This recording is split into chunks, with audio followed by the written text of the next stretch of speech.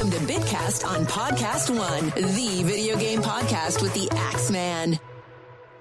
Hey, welcome back to the show. It's me, the same guy from every week, and this time I have a new guest with me, one of my Fire Emblem playing friends. Why don't you introduce yourself? Hi, I'm Lace. I'm friends with PT here, and I'm a huge fan of Fire Emblem, so let's have our little conversation. Yeah, today we'll be talking mainly about Fire Emblem Three Houses, the new game in the series that's coming out later this year. And it recently had a trailer at E3 that actually recontextualized a lot of the game.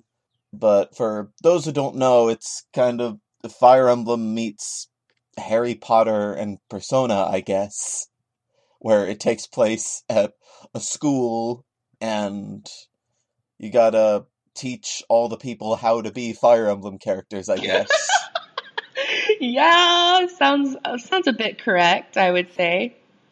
Teaching them how to fight and all that. It's Fire Emblem 101. That should be the real name. Three Houses is a bit clunky to me, but I know the Japanese name it doesn't translate well to English for some reason, which I think is very interesting. Yeah, it's in Japanese it's called Fire Emblem Wind, Flowers, Snow, Moon, which I believe is a reference of some type. Yeah, it's a reference to like a Chinese poem or something, and like I think the meaning is very beautiful, but yeah, it's definitely that's also clunky for English. So I feel like it was one of those situations where no one was going to win. So I guess Three Houses works because, we're dealing with three different houses. It's very to the point. Yeah, the term lost in translation exists for a reason, I always think. Yes, agreed. Like, I might have called it The Three Houses or something, but maybe that's asking too much. Yeah. Just a little too much. But I think Three houses! It's Three Houses! Just slap it out there bluntly. Yeah, very, very bluntly. But it takes place on the continent of... I wasn't there for like any of the trailers where they said this out loud, but I always read the continent as Fodlan. It is. It's Fodlan, yes. Fodlan? Fodlan. Yeah, that little accent above the O makes it more O than ah, I guess. I forget the name of that accent, but I took French, and it sounds a bit French, maybe a bit Irish. But Fodlan, yeah, Fodlan. That's kind of fun to say. It rhymes with yodeling. Yodeling. Oh my goodness, that's too much. I love it. Really batting 1,000 with these names so far. Oh my goodness, yes they are. But at least this time we actually have a name for the continent and not a name, unlike Fates where there was no name, like as one of our associates says, it's Fateslandia. I know one time I was writing a fanfic that I never published, and I called the continent Fates Falls, which kind of works. But I just think it's interesting that Fates didn't have a name for their continent, but this one does, and I'm glad this one does. It makes it more cohesive. Yeah, even in my weird up and down relationship with Fire Emblem Fates, that was always one thing I thought, I thought they usually do that. Why didn't they do it this time? For sure. And there's the Church of Seiros, which I don't know anything about the storyline of the game. I'm just taking a shot in the dark that we probably shouldn't trust this church. Yeah, it sounds like, I mean, in general, I feel like games that have churches you just shouldn't trust, because I know, like in Final Fantasy X, the Church of Yevon turned out to be super corrupt. So I feel like this church may have something a bit more sinister going on. The only video game church that isn't evil, to my knowledge, is the Sanctuary in A Link to the Past. Yeah, I never played that game, but I figure, like with Nintendo and Zelda, and especially like A Link to the Past, I think it was more lighthearted than some of the other Zelda games we have seen. But that makes sense. And I think I haven't played through all of Octopath yet, but like the church that Ophelia is a member of, I don't think has like anything super sinister about it. They're just really Oh, staunch yeah. in their traditions. I can confirm or deny that Octopath example, but I'll let you get through the game itself. Yeah. So, the three houses, it's because, kind of like how Hogwarts has four houses, the Fodlan School has three houses, which all belong to different kingdoms, if I recall correctly. Yeah, they're different kinds of kingdoms. I forget the names of each of the kingdoms, but Edelgard's kingdom is actually an empire. Dimitri has an actual kingdom, and then Claude has, it's sort of like a republic, I think. It's like a republic of peoples or something like that. I forget the exact name for it, but that's what it is. So yeah, technically like three kingdoms, but they're not all kingdoms. So three territories. There we go. Yeah. And they're all buddy-buddy with each other. Yeah, they're definitely all buddies for sure. And then we get a time skip. Yeah, the time skip is very interesting. I didn't expect that when the E3 trailer happened, when they showed like the different designs and everything. I thought that was very interesting. And I was very excited. I actually had goosebumps. I don't think I got that excited, but I thought, oh wow, this definitely introduces a few new elements to the game. Yeah, definitely. I know like Fire Emblem Awakening had their little time travel thing. So having a time skip, I can't really think of many games that do that currently. I'm very particular with my games. I don't have one in particular that I remember having a time skip, but I know some movies and shows do that. And it's always interesting seeing how things progress or like how they progressed. Like we have the characters just looking really young and then you see them looking older and it's just like, well, what happened to them? Because they all had very different, distinct looks. My go-to example for a game with a time skip would probably be Final Fantasy VI or Ocarina of Time, but those were a little bit different in that in the Final Fantasy VI example, it's only 1 year, and while the world has changed radically, everyone still kind of looks the same at least, and it doesn't take too much for them to join you as if nothing ever happened. Yeah. And in Ocarina of Time, well, it's a matter of time travel, so it's not really. Yeah. Oh my God. Could I forget Ocarina of Time? Like, Ocarina of Time is like the go-to time travel game, I feel like. Oh my goodness. What kind of person am I to forget Ocarina of Time? Ooh. I could have had a V8. Definitely, I feel that. Final Fantasy VI, I haven't played that. I'm not new to the Final Fantasy series, but I don't play a lot of Final Fantasy games. So I don't even recall 6. I know 7 and above. So did 6, I guess 6 did come out in America. Yeah, it was originally Final Fantasy III for the Super Nintendo. Oh, okay, that's interesting. Up until 7, it was like we got every other Final Fantasy almost. So we got 1, we didn't get any more until 4, which was localized into 2, and then 3, that was 6. Okay, that makes sense. I kind of hate how some video game companies do that, where they like change it because of the localization. Because I don't want to say if you're a true fan, but if you're a fan of a series and you really want to go deeper into the lore and the gameplay, it's like I want to play them in order, and I don't want them to all be like different names because it's confusing to people who may not be that deep into a game. Well, remember, this was during the NES and Super Nintendo era. That's true, so yeah. Yeah, so like games like Final Fantasy and Fire Emblem and all that, they probably wouldn't have done super well over in the States until like maybe later on in time. The global market wasn't as established back then. Yeah, that's true. That makes sense. They showed some gameplay during the Treehouse segment of Fire Emblem Three Houses. I didn't really watch that, though. Did you see anything? Yeah, I did get to see the gameplay on the second day of the E3 conference. It was the one they opened up with, actually. Audrey and the two other women were just talking about the like the new game. And it was really interesting how you play it because you actually control Byleth and you actually can walk around the church. It's very an immersive world and there's fast travel throughout the land, which is very interesting. It's more open world than what we're used to seeing in a Fire Emblem game, which I thought was very interesting of a choice. And so I'm actually kind of excited about that because I always imagine myself, having a character and being able to run around and seeing the environment because Fire Emblem has such, such an interesting game. So it's good to finally be able to see the world the characters are actually in. And they also showed they implied that there is a classic and casual choice.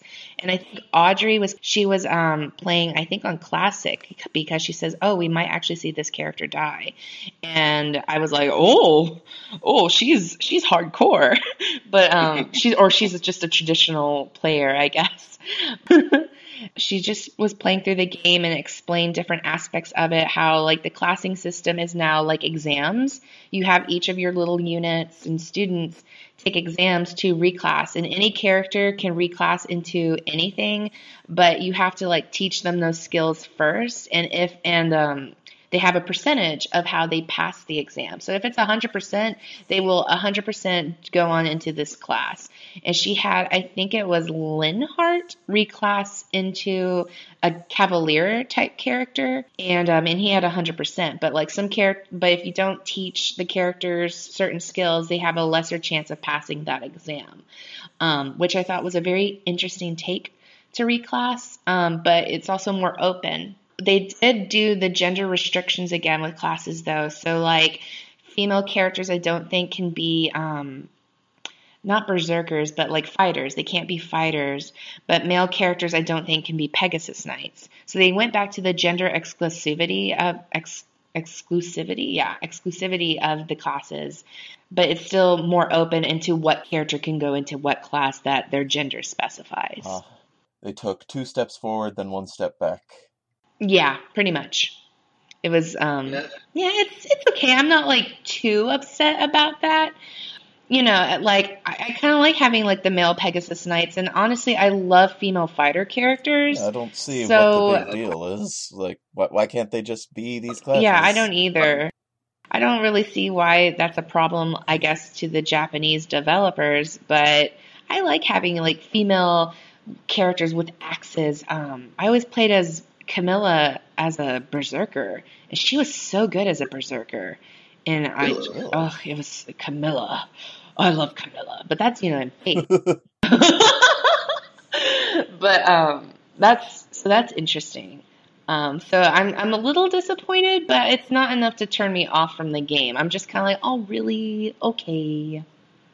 One of the gameplay features I remember seeing is some kind of a battalion thing where I guess your formations matter now. You do formations now. Yeah, something like that. I didn't quite understand it, but you can basically assign battalions to each of your units, so it gives them more of a chance, I think, for critical hits and stuff. So it's more immersive and I guess more realistic because if you're going into a war or a fight or just a battle, it doesn't make sense to just have 6 little units. It makes sense for them to have their own little supportive team to help them. So I guess it adds more to the effect of there are more than just the students. There are actual soldiers helping them fight and teaching them, I guess. Gonna blur the line between Fire Emblem and Fire Emblem Warriors. Yeah, I think maybe they got inspiration from that. Now, these battalions and the backup soldiers that assist your character, are they the other characters or are they just nameless soldiers? I think they're just nameless soldiers. They looked like the pretty much generic soldiers that sometimes that get portraits in the other games. They just were pretty much generic soldiers. Okay. I'm really looking forward to the possibility of maybe one of the generic soldiers, like has some kind of weird background element where their model just freaks out or something, Yeah, that would or be someone hacks their model in place of another character and they become like a subtle fan favorite. It's like, I remember that soldier. yeah, that would be really cool. Yeah, for sure. Another thing that I think is actually a carryover from Shadows of Valentia is I believe there's some equivalent to Milla's turn wheel here. Yes, there's I forget what they called it, but basically, I don't think it has a specific name, but if you make a mistake in battle and one of your characters falls, you can actually go back several turns. There is a limit to it, but you can go back a number of moves, so that way if you made a mistake, you can erase that mistake and start over pretty much, instead of just having to start a whole battle over because you made one silly mistake.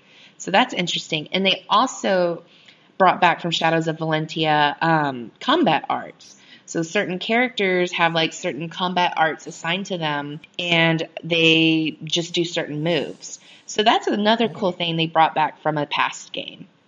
I wasn't too wild about the combat arts because I didn't like how everything cost hit points in that game. Yes, I agree. I wasn't I didn't really use the combat arts a lot in Shadows of Valentia.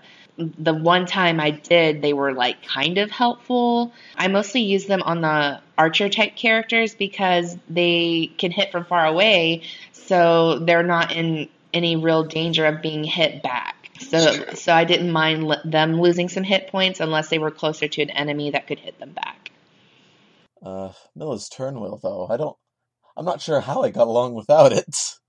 I actually didn't use it that much, but I also play on casual mode, so like if someone dies, I'm not too hung up over it. Although I've gotten better about making sure my units don't die. So I didn't really need it because most of my characters honestly didn't really die that often, and if they did, I was like, oh well, they'll be back later. Like on the final fight, I didn't lose any units, so that was exciting. I lost Cliff. I just play really carefully, and even on. I was careful too. Sometimes that game, I think the hit rates were total. Wow! Like I had a character with a 97% hit rate, and they missed, and then the enemy they were fighting had like a 3% hit rate, and they hit, and I was like, "What is that? What? I see the odds before me, but that still does not make sense." So I feel like a lot of Shadows of Valentia was just like, what is going on? I am so upset right now. Especially those witches teleporting or bringing you to other places. I thought, okay, game, that's a little... Oh my god, at least the witches were really low on health and defense, so they were easy to kill off. But if they hit you, man, they hit you. So I'm kind of hoping they don't bring those back to Three Houses, but I feel like it's a low chance they will. But it would still be very interesting, I think, regardless. We've seen what happens with low chances. Yeah, that's true. Well, I should clarify before we get off Shadows of Valentia, is that I also play on casual mode because I know what I'm about. I'm also a bit of a perfectionist, so if anyone dies, it still rubs me the wrong way. Yeah, I'm a bit like that too. I don't really want to lose any units. The only game I was okay with losing units were the older Fire Emblems because like you get really far into a battle and then you lose someone, and if they're not like a key character, I'm like, I could probably move on without them, but it still stings a little bit because it's like, should I start this 30-minute battle over, or could I just move on without them? And sometimes I do, and sometimes I don't. It really just depends on the character I lost. Like, I wonder which characters I'll get attached to in Three Houses where I have to actually consider moving on if I play on classic mode, if there is a classic mode. It was implied, though. I don't think they're ever going to get rid of the classic casual dichotomy now. Yeah, I'm thankful for that because, for more casual players, hence casual mode, it just makes it a more accessible game because some people just, want to keep their characters and, yeah, maybe it makes it a little less realistic, but like other games, like if someone dies in battle, they're not like dead forever. Like I think of Final Fantasy games are like that sometimes. So like if someone falls in battle, you can just revive them and they're okay. So I'm glad that they do have the classic casual dichotomy, like you said. Yeah, you always get those purists out there who like they'll decry casual mode, and even if they don't do it, you can tell they're thinking it. Yeah, that's so true, and it's really frustrating as a Fire Emblem fan because I started with Awakening and I really enjoyed Awakening. It's one of my favorite games, and I know a lot of people are like, "Oh, Awakening is blah blah blah," and I'm just like, just leave me alone. I just really like Awakening, and I like the older games too. So it got my feet wet, and it made me a big fan of this series. And so now, seeing the series flourish is really exciting. And so that makes me excited for Three Houses. I know there was like a lot of mixed feelings at first, but the more I see of it, the more excited I'm getting about it. I'm looking at the character page, and I'm reminded that our main character, Byleth, is yet another Avatar character, and the second in a row, unless Shadows of Valentia counts as a game, but it is another protagonist Avatar too, much like Corrin was. Yeah, which is interesting. And I think they're a silent protagonist because in the trailers they weren't ever speaking. So it's kind of like a Oh. whole it's they're kind of like Link in a way because he doesn't ever really talk. So this is a silent protagonist from what I've seen. And I think that'll be kind of cool, but also like kind of awkward because it's like if they're talking and asking questions, like how do you respond? Is it like a Pokemon situation where it's just implied they respond, or that'll be interesting to see how they make that play out. And I'm I'm just interested, I guess. Hmm. Yeah. I don't I don't like the idea of a silent avatar because Robin and Corrin spoke, and I actually appreciated that they weren't just. I never really saw them as avatars. I kind of saw them as their own people because I never really related to either of them. Yeah, I feel the same. They felt like their own characters while still supposedly representing the player. That's kind of cool. But like to me, Robin was Robin and Corin was Corin. And they might kind of represent me, but ultimately they're still not me because like the choices they might have made in the game don't really line up with like what I would do necessarily. Like Corin sometimes felt a little naive at times, and I'm not, trashing Corin on that. That's just kind of how that character trope goes. But to me, like I'm like I could see the forest for the trees, and Corin couldn't, and so to me that doesn't really represent me. But I know they were supposed to. And then with Robin, Robin's like very analytical and like a true tactician, which is, I guess, what the player is supposed to be like because you have to, it's a strategy game. So it kind of makes sense that you're playing a tactician. And so I appreciate that little dig right there. The three houses are the Black Eagles, who are red, Hmm. the Blue Lions, and the Golden Deer, which uh I'm sure it's supposed to sound majestic, but I just think of like just like a arts and crafts construction paper deer. It's like you tried. Yeah, it's interesting. Like you said, since it's kind of like Harry Potter meets Fire Emblem, like you have Gryffindor and Hufflepuff and Ravenclaw and Slytherin, and it's very high school, which I guess is what this is supposed to be. But like, I just think of when I was in high school and like for like football teams or whatever, there's the rivalry between like the Mustangs and the Bulldogs. And like, it sounds ridiculous if you're not a part of that culture. So like, yeah, it might sound kind of silly at first, but at the same time, it's still like you have to just immerse yourself in it and just understand that this is really important to these characters, no matter how silly it may sound at first. I noticed you and some of our other friends have been talking about which house you prefer. I was asked, which house I looked like I wanted to favor in the game, and honestly, I still don't know.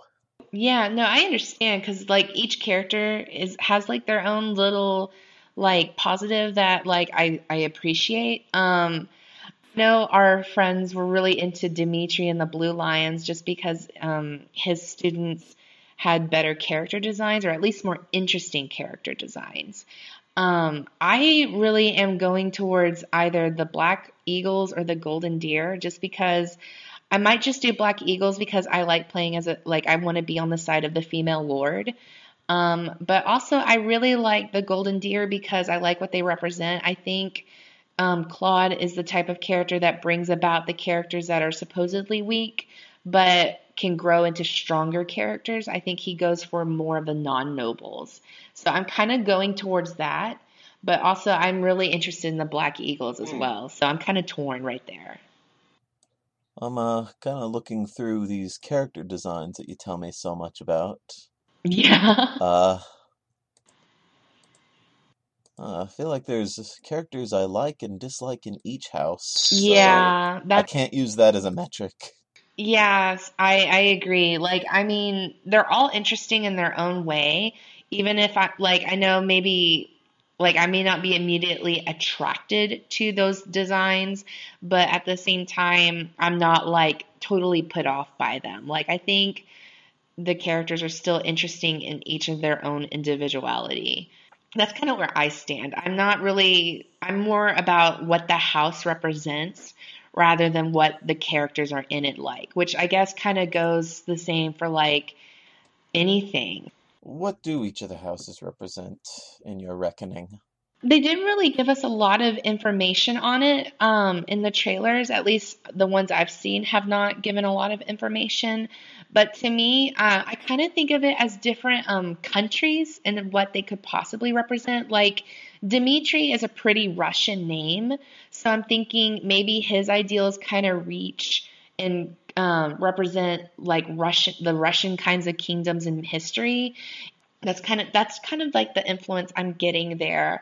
Edelgard, she's part of an empire, and that makes me think of Japan and their imperialism back in way before like World War II. And so I'm thinking maybe she represents something kind of similar to that. And I Or see a maybe lot the of British Empire? yeah, like I think a lot of fans theorize that she's kind of really harsh. So I have a feeling that maybe she kind of represents something like that. And then Claude is from, I think, a republic, and that makes me think of more open types of government, and I'm more drawn to that too. So I think that's what each of them are supposed to at least be influenced by, but I don't know if that's necessarily what they represent. Hmm. Yeah, it's just that's kind of how I looked at Fates too. Like, Hoshida was obviously Japan and Nor was obviously Germany. At least to me, it was obviously Germany. I think it's just a pastiche of medieval Europe, Yeah. because they had a lot of like Celtic inspired music and stuff. Yeah, lots of Celtic music and lots of Norse influences too. So I think it was definitely a little hodgepodge of European types of government. To me Germany stood out a bit more, and I kind of look at Fire Emblem kingdoms like that in general, like, oh, looks like it was influenced by this and yada yada yada. So that's kind of how I'm looking at Three Houses right now, because I don't really have other information to go off of other than like what they look like. Hmm. Well, I think, and you heard it here first, folks. I think I might be drifting toward the Eagles for no real great reason. They're the red ones. And the fact that I can call them the Eagles makes me think of the band. That's reasonable. That's reasonable. That's kind of where I stand too. Like, I probably will ultimately choose Black Eagles because I'm a little put off by deer, because back in November a deer totaled my car, and I'm a little bitter. So every time I see a deer or Oh deer dear. inspired, like Oh, I'm sorry. That was way too low hanging. It's okay. I'm a little bitter towards deer. So I'm probably won't choose golden deer just because of that. Like I might choose him second, but like I just think of what happened to my car. I'm just so upset. Claude! How dare you? I looked at the insignia for the golden deer, and those antlers, it kind of put me off too.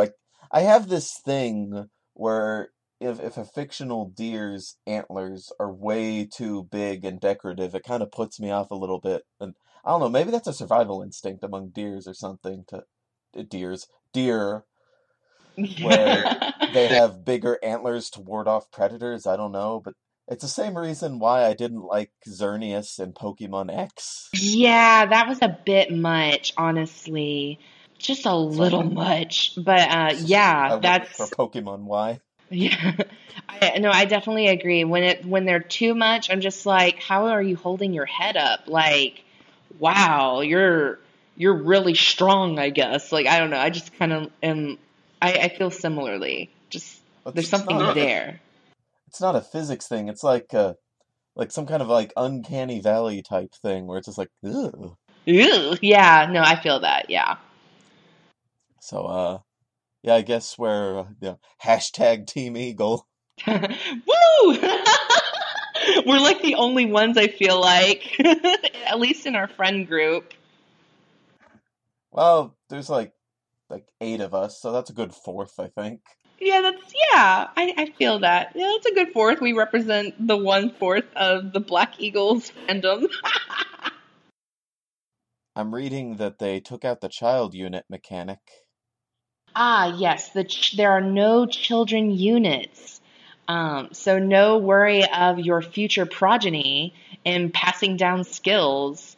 I did like that strategic element of the past 2 Fire Emblem games, but Fates, it didn't fit quite well because it was like, why are there suddenly children in the baby realms? And it just felt kind of weird. It made sense for Awakening though. But yeah, no child units so far or at all. And I'm going to say I'm not too displeased about that. I'm actually kind of relieved because I feel like in a game where you're teaching students and then possibly romancing them, I think having children just doesn't fit. Yeah, it made sense in Awakening, and among the thousands of things Fate was trying to be, it was also trying to be like Awakening. Yeah. And nobody liked the child justification there. Like they liked the child units, but they didn't like the justification. I don't think a single person liked the baby realm idea. Yeah. I think there might be a few fans out there that really enjoyed it, but for me, I was just like, I didn't hate them, but it just felt out of place. Yeah, it felt like the story very easily exists without it. Yeah, it felt a little extra, and it was extra I did not want. I think those fans you mentioned, they probably just like the gameplay, or they like the child unit themselves. Yeah. I don't think anyone actually likes the justification for them being here, though, is what I'm... Like I really enjoyed Forrest as a character, and I really enjoyed Midori, and I liked Kana. I thought Kana was really cute, but the justification for it and just throwing your children into a realm and then suddenly they're like 9 years old, that made me a little uneasy. But other than that, like I didn't hate the characters. I just didn't like the justification for it and how it came about. Yeah. And it says that you can't ship Byleth with any of the students until after they've already graduated. Which I am okay with because we don't want that underage stuff. That'd be a little like, oh, hello, Kamoshida. Yeah, it's just like, Fates kind of played with that idea, and it was really, but here at least you wait till they graduate, which it's kind of weird, but like, because they were your student, but I'm not like totally put off by it. Like, at least they're of age. So it's like, okay, Fire Emblem, you're learning. Unless there's a character who is introduced as a unit who is not a former student, I'm probably just not gonna ship at all. Yeah, if they weren't a student, I would be like less about it. But like if they are a student that I taught, I'd be like, I don't know, it puts a bad taste in my mouth. But like at least they wait till after, like they wait till the future. So I guess it's okay. Like, I don't know. I have very mixed feelings about it, I think. Yeah, that's fair. I think we'll have to wait for the game to come out. Yeah. Actually comes out the day after my birthday, which means it actually comes out on Henry's birthday then. Yeah, that's exciting though. I don't get any special birthday messages like when I played Awakening on my birthday. Oh, I know. I love that about Awakening. Like, I think that was a really cute little mechanic. I always would play on my birthday just to see my son say, "Happy birthday, mother!" And I was just like, Morgan, I love you, my son. But and like Pokemon games do that too, where you go into a Pokemon Center and it plays the Pokemon theme on like on a xylophone or glockenspiel or something, and it's that's a fun word. But like it's just like really sounds happy birthday-y, and it's super cute. So I wonder if they'll do something similar in Three Houses. I think that would be really cool. Because I love it when someone celebrates my birthday in a video game. I don't really care much for it in real life, but in a video game, I'm like, I am being validated. Thank you. Yeah, it's always nice when games and game systems acknowledge the player's birthday. I remember turning on my DS on my birthday, and the doo-doo, doo-doo, doo-doo, it was just a little higher pitch. It was like dee-dee-dee-dee-dee-dee. Yeah. Aw. Yeah, I remember that, and I was like, oh, you remembered. So I think that's mainly all there is to talk about with Fire Emblem Three Houses so far. Any final thoughts you have? I'm just really looking forward to the game, and I'm interested in seeing what it has to say to us. Like, I'm interested in what the story is about. There's a lot of stuff that they haven't told us in the trailer, and I'm really excited to see how everything plays out. Yeah, I'm really interested to know how they're gonna fit like that calendar system into, Yes, that'll be interesting. especially with the time skip, Yeah. unless they just like yeah, post grad. Let's go. Oh my goodness, that would be wild. Oh my gosh. Do you have any plugs you'd like to make, or anywhere they could find you, or anything like that? Oh, of course. I have an art Twitter called Hey It's Lacey K. So feel free to follow that. I mostly post art and retweet art, and that's pretty much what I do. I'm also an author on archiveofourown.org. My name is Lace Kyoko 1138. If you're interested in just reading some stories, you're more than welcome to just look at them. And that's it. All right. Well, thank you for appearing on the show, Lace. Yeah, no worries. Thank you for having me. If any of you out there are interested in more Bitcast episodes, then you can follow the Bitcast on Podcast One's website and app, and you can follow the Bitcast on Twitter, where I'm usually posting observations and jokes or retweeting things that catch my interest. Usually you can tell what game I'm going to do an episode on based on what I'm tweeting about lately. Usually. Like, sometimes I'll surprise people out of nowhere. It's like, by the way, talking about 50 Cent now. Go! That was an episode I did, like, approximately 20 episodes ago. Oh, yeah, I remember you telling me about that. That is incredible. I think I did tune in a little bit for that, just to, like, hear the little 50 Cent thing. That's incredible. Oh, yeah. Anyway, thank you all for listening. See you on the next one. See ya. Listen to Bitcast anytime on podcastone.com and on the Podcast One app.